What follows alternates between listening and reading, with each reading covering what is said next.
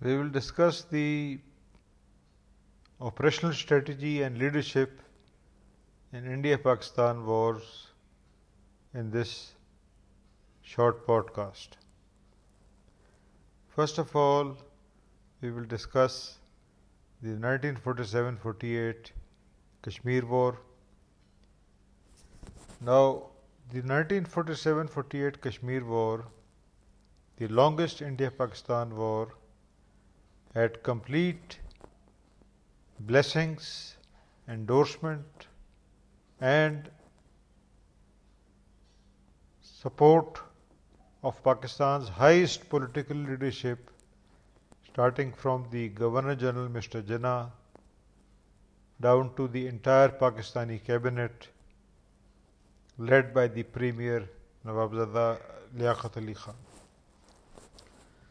The Pakistani officers, non-British officers of the General Headquarters as well as the Pakistan Army were also fully involved from the beginning, particularly Brigadier Sher Khan Military Cross and later Major General Akbar Khan DSO Parij Khail. Now, the tribal attack started from 27th October or so, and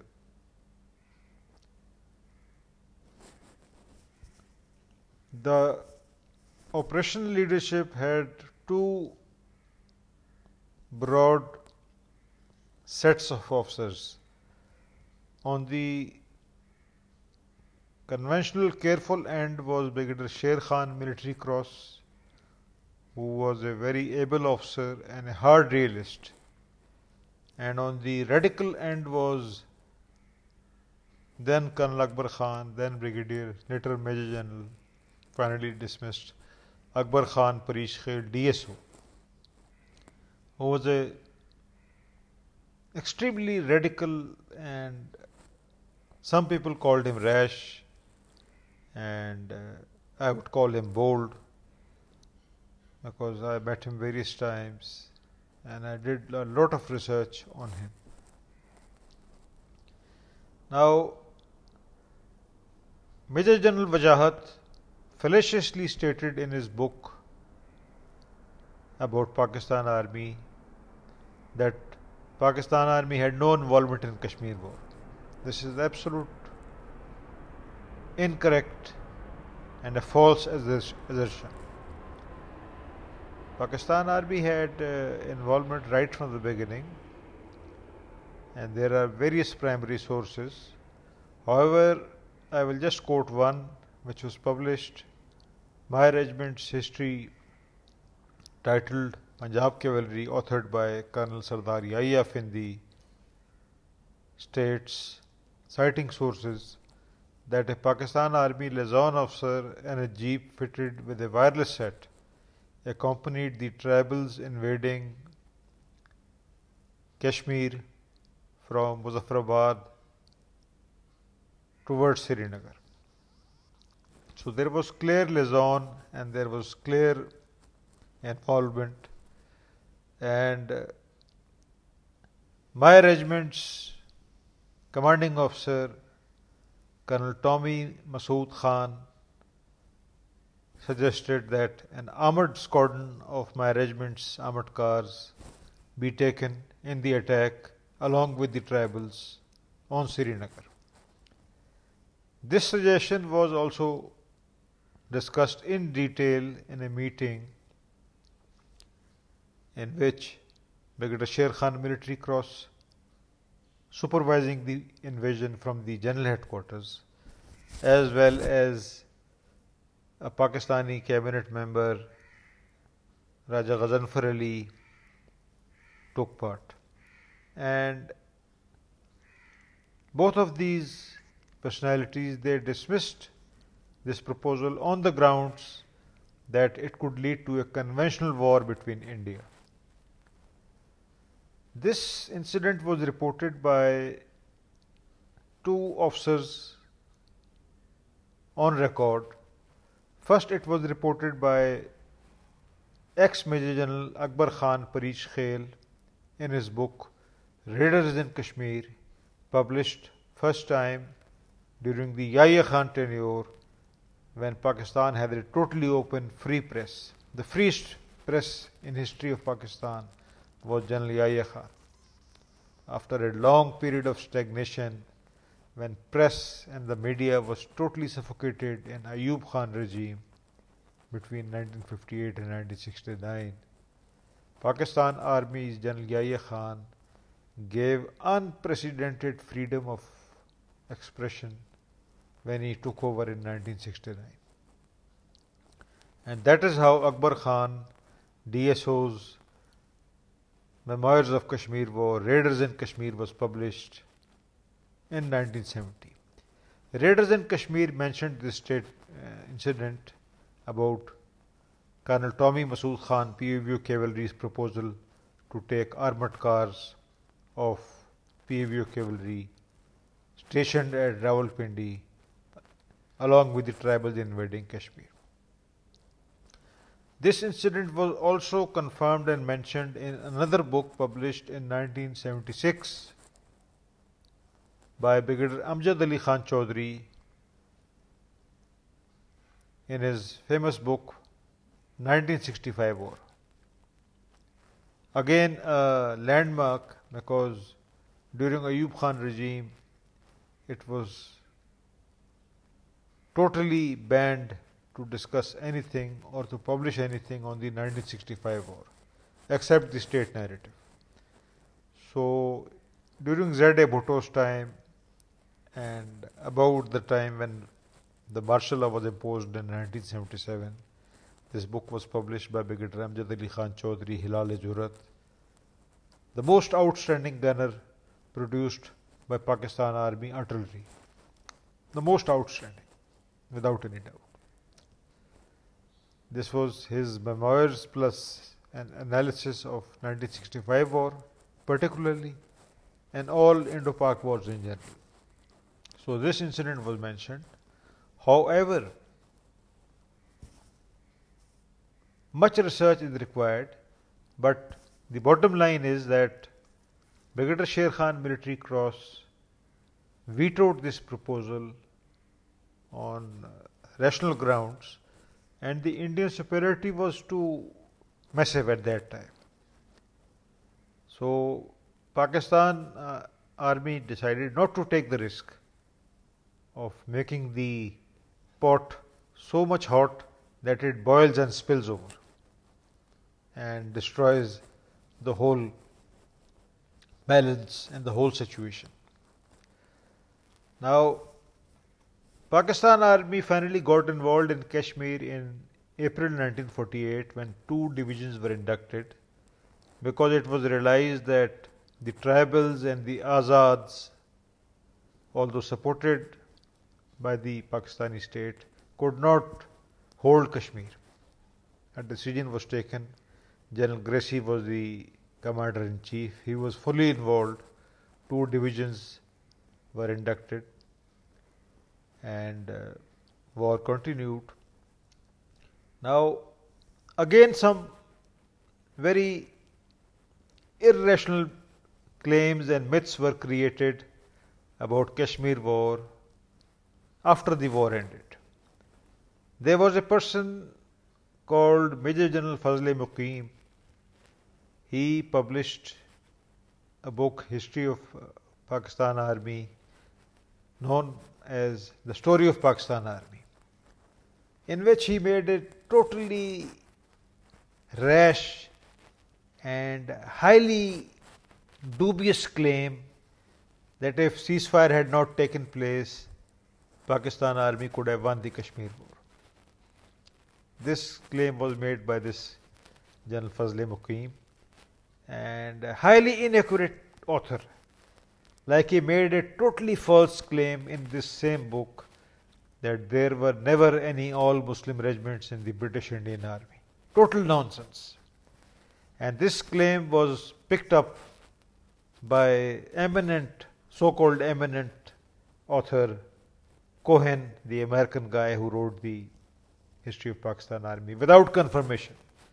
This is the low caliber of so-called research, even in the advanced West, that Professor Stephen Cohen reads Fazle Muqim's totally false claims and reproduces them without checking, although so many sources were available. Cohen could have checked, and this myth was repeated again by General Mitha in his book Fallacies and Realities, that there was no all-Muslim regiment, and then 4 Bombay Grenadiers was the first all-Muslim regiment. Total nonsense. And then this nonsense was again picked up by recent authors like this character, this lady from USA, who was very fond of writing inaccurate and highly biased books on Pakistan Army. So totally false claim. Fazle Muqim's claim was totally false. Then Sher Ali Khan's book was published, his memoirs, and he also made a totally false claim that if war had continued, Pakistan Army would have been in Jammu. Totally false claim in his book, his autobiography published about 1976. Totally false claim. So a myth was created in Pakistan that Pakistan could have won the 47-48 war if the Pakistani Prime Minister Nawab Liaquat was more assertive. This was a myth, because we will discuss more of this in detail later on. On the Indian side also, Indian is the same mindset, same genes, same personality, same mediocrity on Indian side. Indian army officers also claimed that if Indian political leadership had not restrained them, they would have captured whole of Kashmir. Again, nonsense. On both sides, they are equally mediocre. There is no doubt about that. Two-nation theory does not exist as far as mediocrity is concerned in the intellect and leadership of Pakistan's soldiers. Politicians, I would rate Indian politicians much higher than Muslim politicians of Pakistan. But at the military level, both Pakistan Army and Indian Army equally mediocre. That is why they have survived, which is a good thing for peace, because finally peace must prevail, and prosperity is the goal. Certainly, India or Pakistan will not gain anything by overrunning each other. That is for sure. In this regard, I am neither on the left or the right, but I maintain a very rational approach. Now, my aunt's husband, who joined the first batch of Pakistani Foreign Service, Saad Khairi, he passed the last exam of Indian Civil Service held in India. He recollected in a conversation with me that when he joined the Pakistani Foreign Service and visited the Foreign Ministry at Karachi, he saw countless telegrams and cables from the Pakistani GHQ to the Foreign Ministry and addressed to the Cabinet that ceasefire should be arranged in Kashmir starting from April to December. So, I am not stating that they were, wrong in that. They had assessed that this war was unwinnable, and although territory had been captured in Kashmir, victory could not be achieved, keeping in view the material and the numerical ratios between India and Pakistan Army. Now, again, Pakistan Army's first official account of Kashmir war was published during Yahya Khan's tenure as Pakistan's highest political and military leader in 1970, the Kashmir campaign. The Kashmir campaign more clearly addressed this issue about the final Pakistani planned attack by 14 Para Brigade in Bhimbar Jhangar area, And this book discussed in detail Operation Venus. Now, Pakistani official account very clearly stated and beautifully analyzed the whole situation, that Operation Venus in Bhimber in Berrypattan Bridge area, the aim of Operation Venus was not to capture Jammu or to win the Kashmir war, but to concentrate force in such a manner that Indians agree to ceasefire. The idea was never to capture Kashmir, as Nawabzada Sher Ali Khan fallaciously and totally inaccurately claimed that he could have been in Jammu if Operation Venus had been allowed. Total false claim. And then Fazl Muqim comes in 1960 with his totally false claim that we could have won the war if the army was, not stopped and the ceasefire had not taken place. And specifically, I quote, Fazl Muqim states, quote, to the army's horror, unquote, ceasefire took place. Now, totally false claims. And on these claims, various myths were created. But the factual situation, as far as this scribe and I assessed, was that both Pakistan and Indian leaderships, political leaderships, realized that Kashmir war, a major breakthrough, could not be made in 1948, and both sides went for ceasefire. And the Pakistani GHQ plan, Operation Venus, was not to capture Jammu, as Sher Ali Khan claims, but to pressurize Indians into accepting a ceasefire, which they accepted. On Indian side, Nehru was also a supreme realist. Whatever, retrospectively, with the benefit of hindsight, there are so many experts in India now who are dismissing Nehru. But let's face it that both Nehru and Liaquat were great men and great leaders of that time.